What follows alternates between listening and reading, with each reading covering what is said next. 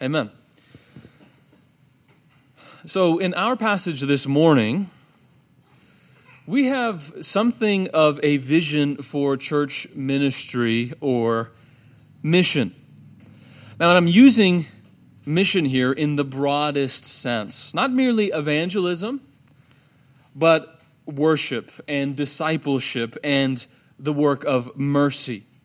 All that the church does can be summed up as its mission. And here, in the apostles' words, we are given the basic shape of our mission. So it might be helpful to cast this message as a refresher course, where the basics are trotted out once again and restored to their proper place. So either today is going to be a reminder for you, bringing to the fore things that have slipped into the background, or orientation, learning these things for the first time. Now, regardless whether it's one or the other, this sort of thing, a refresher course, a reminder is necessary. In the business world, there's something called mission drift. And mission drift is what happens when an organization loses sight of its original goal. So it starts out as one thing, right? Designed to serve some sort of purpose, and over time it deteriorates into another thing. And of course, churches too are vulnerable to this dynamic, straying from our God-given purpose. Now, it comes in many forms, right? It can be being co-opted by some political agenda or overtaken by some ideological stance, or simply majoring in the minors. In scriptural terms, Ephesians chapter 4, it's called simply being tossed here and there by waves and carried about by every wind of doctrine. Mission drift, you lose focus, you stop doing what you've been called to do. And this degeneration happens rather naturally if we're not continually dialing in our sights, right? Tuning the instruments. Hence, the Apostle Paul says, to underscore the same things again is no trouble to me, and it's a safeguard for you. To be reminded of the very basics is necessary. So in that spirit, we're going to take a refresher course on the church's mission. What we are aiming at, what we should be trying to do, and how we can accomplish it. So let's take a stab at that first element, what we are aiming at. If we're to avoid mission drift, we need to be in agreement first on what our mission is, what we are doing as a church. So our passage, as you've noticed, has a strong autobiographical element to it. Paul, remember, had never met the Colossians. He writes to them as those who have not personally seen his face. Hence, what he does here in this passage, introducing himself to them, is inviting the Colossians into his world. He shows them his missionary work, and more importantly, how it benefits them. Now, he has the authority to say, I'm an apostle of Jesus Christ, listen to me. But instead, he gains their respect. He gains a hearing with them by demonstrating his servant leadership on their behalf. So we have then in this autobiographical digression a glimpse into how Paul understood his mission, how he understood what he was commissioned to do and what Christ is up to in the world. So that sets the tone for the rest of us. So he begins, verse 25. Of this church, I was made a minister according to the stewardship from God bestowed on me for your benefit, so that I might fully carry out the preaching of the word of God. So Paul calls his commission a stewardship from God. It's a compound word in the Greek. Oikos meaning house, and nomos meaning law. Oikonomia is the word. And it essentially refers to overseeing a household. Hence the translation that we have here, steward. Now, a steward is someone who manages or organizes a property. And what it pictures is God's providence over human history. He's running the house, so to speak. So stewardship, as it's used here, simply refers to God's plan for creation. It refers to what he's up to in the world. So here, in another passage, we pick things up in the middle of a run-on sentence. Ephesians chapter 1, verses 9 and 10. He says, making known to us the mystery of his will, according to his purpose, which he set forth in Christ as a plan, there's our word, oikonomia, for the fullness of time to unite all things in him, things in heaven and things on earth. So God's stewardship, or his household management, in other words, is his master plan for all creation. He is the supreme steward who orchestrates all things according to his plan. And the apostles and the rest of us too are under stewards, given our part to play in his work. So God is the builder and the owner, and church members, we are his servants, dispatched to oversee his purposes in his household. In one of his parables, Jesus says something to the same effect by providing us with the image of a vineyard. He owns the vineyard, and he hires us out to take care of the day-to-day wine-making business. We're working on his property. So we spoke about mission drift. Now here is our first defense against it. We are not owners, but stewards. We're hired out to work someone else's project. What is important for us in our mission is not innovation, but faithfulness. What matters are not the causes and programs that we can get caught up in, but our stewardship from God. Right? There's room only for one captain, and we're not qualified for the job. He charts the course, and he sends out the orders. We man the sails, and we do his bidding. So here is the first and most important aspect of our mission. It's God's mission. We're invited to participate in what he is already doing in the world. And again, that's what it means to be the body of Christ. The church is essentially an extension of Christ's presence in the world. Prior to his departure from the world, when he would ascend back to the Father, Christ passed along his mission to his church. He said, John chapter 20, as the Father has sent me, I also send you. So faithfulness to God's mission is the beginning of our mission. That's what matters for us. But what exactly is God's mission? In order for us to be diligent under stewards, we need to know what the supreme steward is up to. Sincerity is good, but it's not enough. We need understanding. So the question is, where is God leading his household? What does his plan ultimately end in? And here the apostle, he reterms God's plan. And he calls it this time the mystery. He continues, verse 26. That is the mystery which has been hidden from past ages and generations, but now has been manifested to his saints, to whom God willed to make known what is the riches of the glory of this mystery among the Gentiles, which is Christ in you, the hope of glory. So God's master plan is a mystery, the apostle says. Once hidden, but now revealed. In past ages and generations, it was anticipated by holy men and prophets in obscure messages and symbolic visions. But now it has been made clear. God's plan has been stated in plain language. As the Apostle Paul says elsewhere, the mystery, which in other generations was not made known, has now been revealed to his holy apostles and prophets.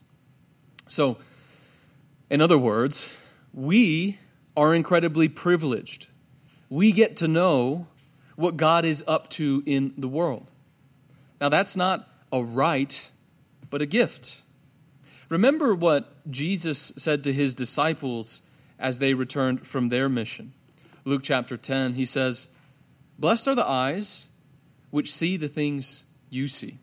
For I say to you that many prophets and kings wished to see the things you see, and did not see them, and to hear the things that you hear, and did not hear them."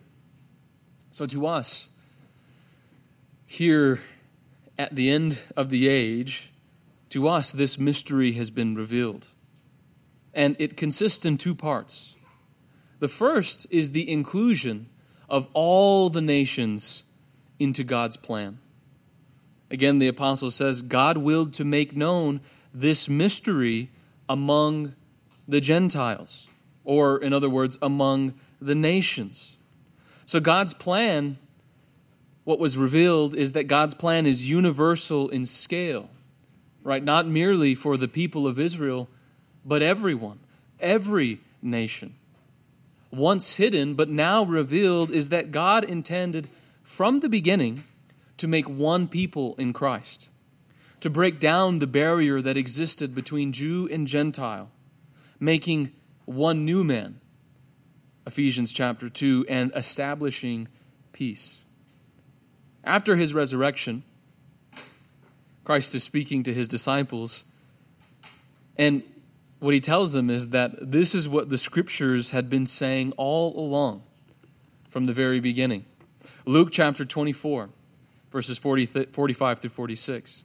Then he opened their minds to understand the Scriptures, and he said to them, "Thus it is written, that the Christ would suffer and rise again from the dead the third day, and that repentance for the forgiveness of sins would be proclaimed in his name to all the nations, beginning from Jerusalem." So the mystery that has now been revealed is about God's purpose for all humanity, to bring all nations together into one household. But it is also this mystery, even more so, about God's purpose for Christ. This is the second aspect of the mystery.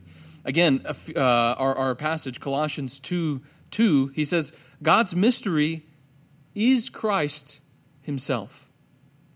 God's mystery is Christ himself.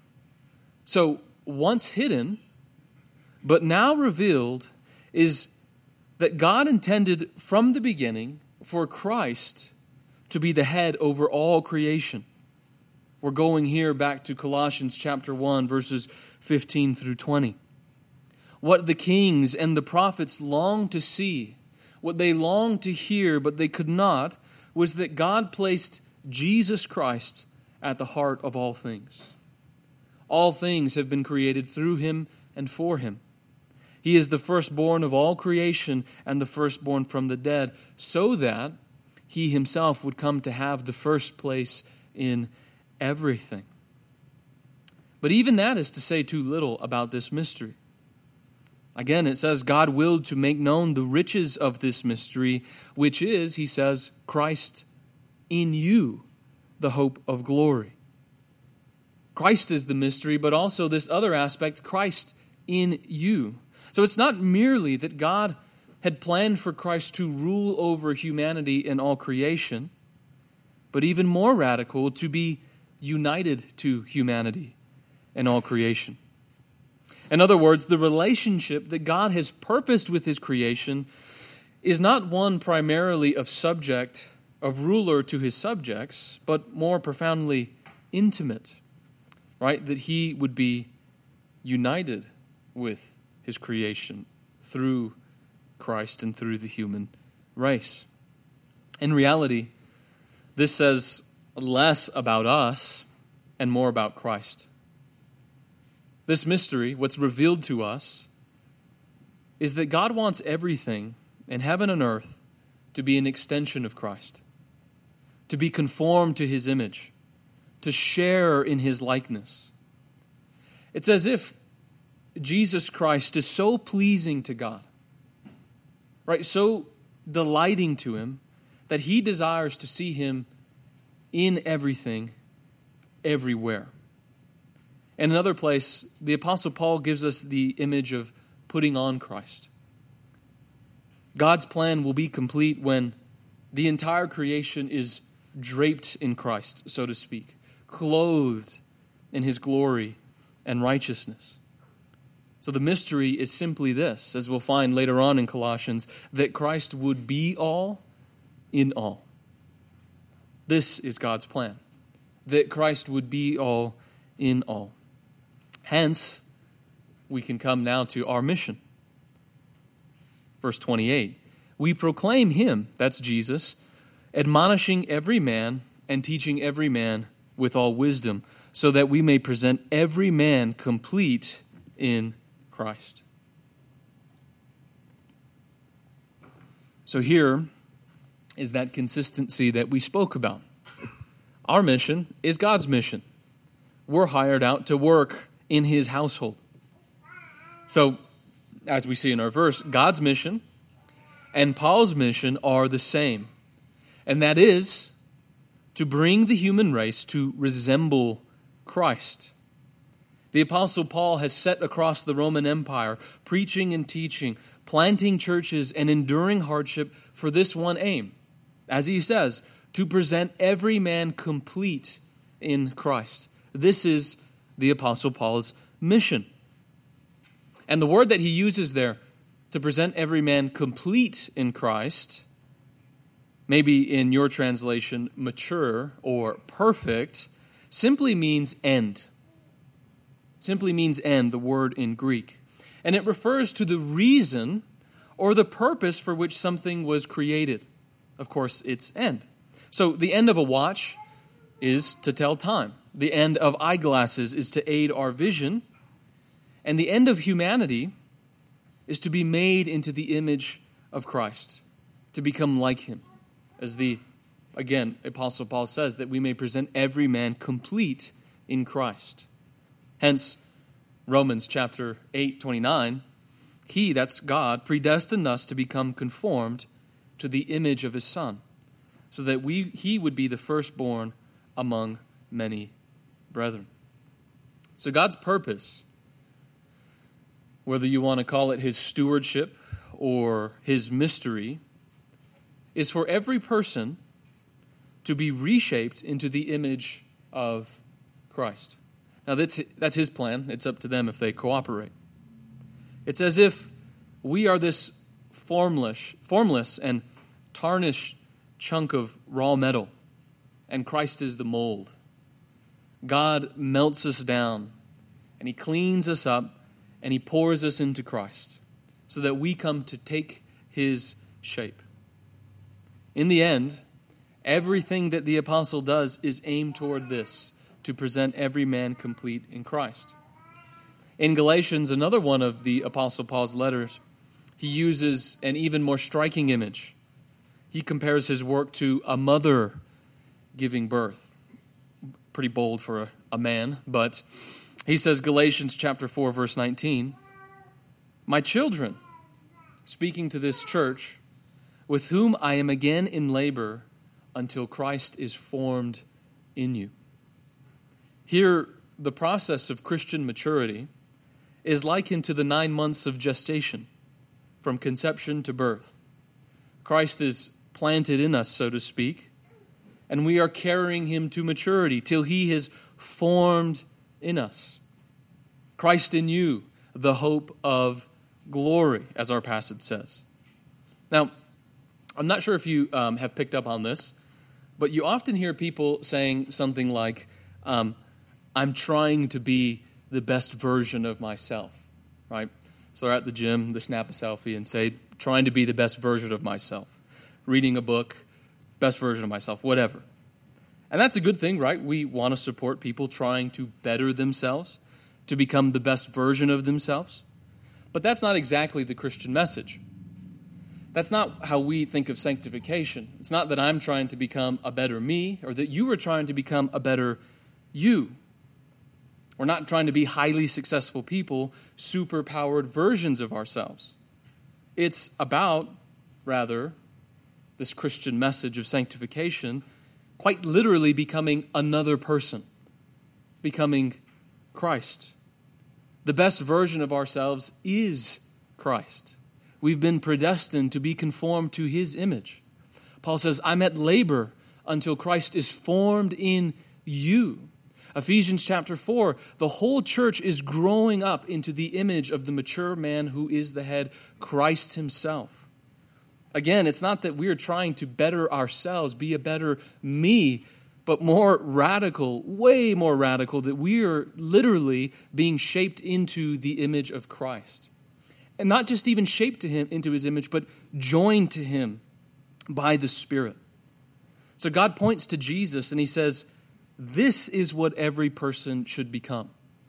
This is God's plan for the world. Everybody to be formed into the image of Christ. So if we wanted to boil down our mission in the world to its irreducible minimum, I would say it's this.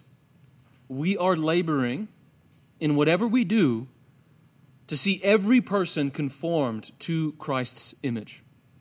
That's what it's all about. Christ in all and as all. The great C.S. Lewis, he put it this way in Mere Christianity. He, that's Jesus, came into this world to become a man in order to spread to other men the kind of life that He has. Every Christian is to become a little Christ. The whole purpose of becoming a Christian is simply nothing else. This is what God is up to in the world. And what Lewis describes here is what the church fathers call the great exchange. Christ becomes like us so that we can become like Him. Christ in you, the hope of glory. So God's purpose and the church's mission radiate from this central thing. For every person to become a little Christ, so to speak. And of course that can sound scary, like we're losing our individuality, this, that, and the other. But of course, what adventure does not have that element. There's always fear and risk involved, but the destination is worth it, to be made into the image of Christ. And again, He says to us, as He said to His disciples the first time He called them, it's very simple. Come, follow me. And what that entails is literally becoming like Him, sharing in His glory. And again, here is what it means for us then to be under stewards in God's household. Whatever we do, right, in whatever role that we occupy, it's supposed to be aimed toward this, to present every man complete in Christ. So as a church, that's our end, that's our goal. As elders and deacons, as parents and spouses, as friends or as enemies, the goal remains the same, to present every man complete in Christ. It is God's mission in the world, and so it is also ours, to be completed on that last day when it can finally be said in truth that Christ is all in all. There's our mission. That is what God is doing in the world. Now, that leads us to the second element of the church's mission. Not so much its aim, right? That's what we've been talking about, the goal of what we're doing, but its means, how we're accomplishing that. So back to verse 25. Again, look at what the Apostle Paul says. Of this church, I was made a minister according to the stewardship from God, bestowed on me for your benefit, so that I might fully carry out the preaching of the word of God. So Paul describes himself as a minister. I'm not sure what that word conjures up in your minds, but all it is in the Greek is the word diakonos, and it just means servant. A minister is a servant. So in other words, Paul understands his under stewardship to be simultaneously about servanthood. He is a slave of God and a servant of the church. He was appointed to this position called by Jesus Christ himself, not that he might use his authority to benefit himself, but the church. He's a minister, a servant of the church. And that's the long and short of all church leadership. It's always to be used for the good of the other, for the benefit of the body of Christ. And again, Paul seems very anxious to underscore this very thing. Time and again, he emphasizes that what he does for the church. I rejoice in my suffering for your sake. Verse 24. I was made a minister for your benefit. Verse 25. I want you to know how great a struggle I have on your behalf. Chapter 2, verse 1. Even though I am absent in body, nevertheless I am with you in spirit. Chapter 2, verse 5. So Paul wants to make clear that though he has never met the Colossians, he nevertheless has served them. That he nevertheless has been laboring for them. Here then is our second aspect of our mission. It is ministerial. It is servanthood for the good of one another. God has made each one of us servants in his household for the purpose of caring and tending to one another. Remember, what is the goal? Christ in you, the hope of glory. What is the goal? That Christ would be formed in you. Now, this happens no other way but through one another, through this servanthood. That is how Christ is formed in us. And as I said, this is a refresher course. There's nothing more basic, yet nothing more important. Do nothing from selfishness or empty conceit, but with humility of mind, the Apostle Paul says, regard one another as more important than yourselves. Do not look out only for your own personal interests, but also the interests of others. Now, this servanthood is the lesson we learn from our Master, Jesus Christ. In Philippians, the Apostle Paul describes his protege and ministry partner, Timothy, this way. He says, Philippians 2, verses 20 through 21, he says, for I have no one else of kindred spirit who will genuinely be concerned for your welfare.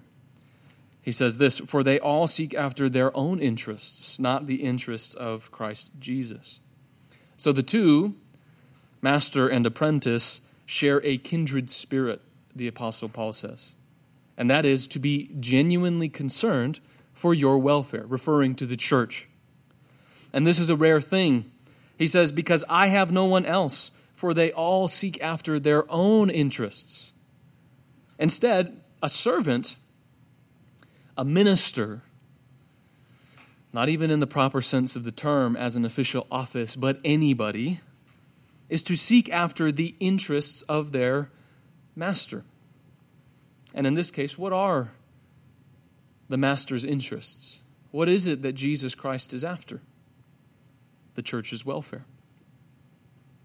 He loves it as his bride and his body, giving himself over for his people. So in order to accomplish our mission, that Christ would be formed in each and every person, we must go outside of ourselves and learn to look beyond simply what we want. The mission moves forward in servanthood. Without it, sacrifice. Without it, giving up what I want. Without it, inconveniencing myself, there is no progress. The mission stalls out and it dies. And the servanthood that we're called to is no easy business. Again, look at Paul's description of the ministry, verses, well, they're up there. For this purpose also I labor, striving according to his power, which mightily works within me. For I want you to know how great a struggle I have had on your behalf, and those who are at Laodicea, and all those who have not personally seen my face.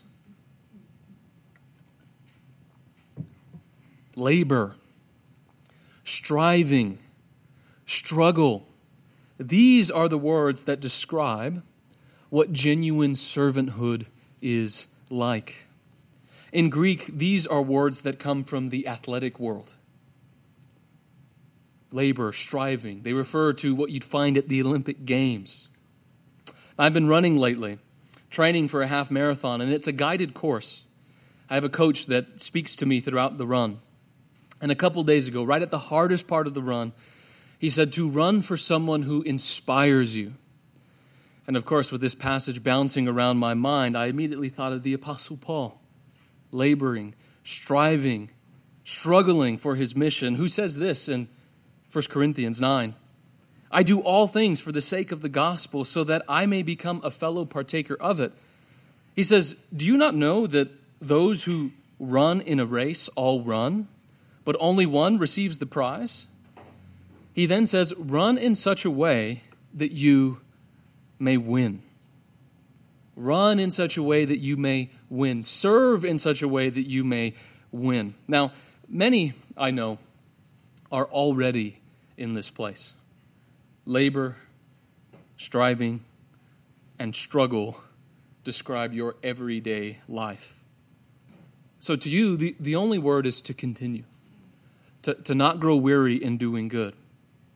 The Scripture encourages us, let us run with endurance the race that is set before us, fixing our eyes on Jesus, the author and perfecter of faith. Now to the rest, right? Those who maybe these words don't characterize our mission, our ministry in life. To the rest, the exhortation is simple. It's to get in the game. Again, the mission of God in the world stalls out on comfortability and ease. It stalls out when we evade sacrifice, when we evade hard work. Now, God will certainly accomplish His purposes in the world with or without us, but He invites us. He invites you to share in His servanthood. Just as the Son of Man did not come to be served, but to serve and to give His life a ransom for many. So here, the summons that God makes upon us is clear: to imitate Christ. It's His image that we are being transformed into. And in our transformation, the mission moves forward. We are called to be God's servants in God's household. And the definition of servanthood is Christ, who loved us and gave Himself for us. The mission dies when we turn in upon ourselves. It revives when we turn outward toward Christ and others. And at the last, we'll end here, the church's mission is sacrificial.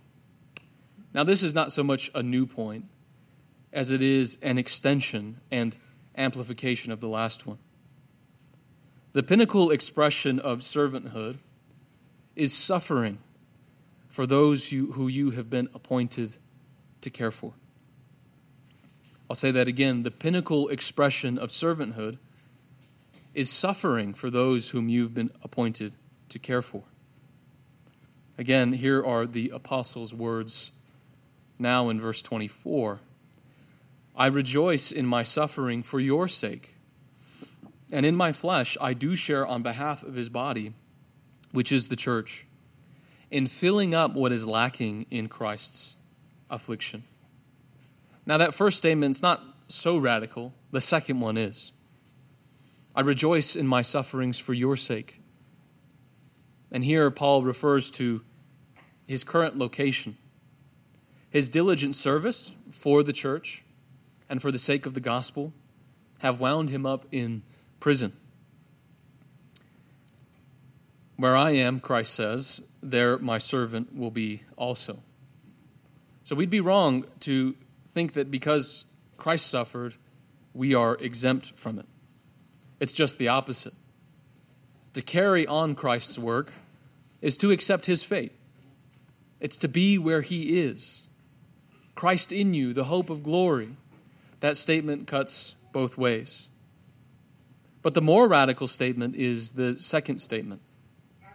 He says, I do share on behalf of his body, which is the church, in filling up what is lacking in Christ's afflictions. So from the outset, let's be clear. Paul is not referring to Christ's atoning death. Rather, that which is lacking here is in reference to the church's mission. I agree with Dietrich Bonhoeffer, who says the following: even though Jesus Christ has already accomplished all the vicarious suffering necessary for our redemption, his sufferings in this world are not finished yet. In his grace, he has left something unfinished in his suffering, which his church community is to complete in the last period before his second coming. So Christ's afflictions are the church's afflictions as it carries out its mission to the end of the age. Now, how can this be? How can our afflictions be Christ's? Well, the answer is simple. Christ in you, the hope of glory. Christ, the head, lives through his body, the church. He remains distinct from us, yet there is not a hard line of division. And of course, the one who wrote these words experienced this very thing firsthand. Saul, whose name would later be changed to Paul, persecuted the church, dragging them from their homes and throwing them into prison. And as he was on the road from Damascus down to Jerusalem to do this very thing, to imprison Christians, he met the risen Lord. Christ confronted him and knocked him off his horse, and all he saw was a bright light, and he said, "Who are you, Lord?" And he said, "Saul, Saul, why are you persecuting me?" The head speaking in place of the body. Hence, our mission, it's Christ's mission, carried out through us and in us by his Spirit. So as we bear the gospel forward and pay the price for it, Christ suffers with us. Our suffering is as much his as it is ours. And Christ's afflictions are being brought to completion throughout the world, even as we sit here, even as I speak. With each act of unjust treatment around the world, with each act of unfair defamation of character, with each act of persecution for his name, what is lacking is being filled up. The mission is moving forward. So in your afflictions, in your suffering for the sake of the mission, do not be disheartened, because Christ is with you, suffering with you. As the scripture says, we suffer with him, Romans chapter 8, so that we will also be glorified with him. We follow the same path as Jesus Christ. Christ in you, the hope of glory. So I want to invite you now to prepare your hearts for communion. We've been talking so much about this unity with Christ. And the Lord's Supper is nothing other than the enactment of that unity, where we join together as one body with one head, and we partake of this meal together. So prepare your hearts now, and I will lead us in celebration in just a moment. Come receive the elements.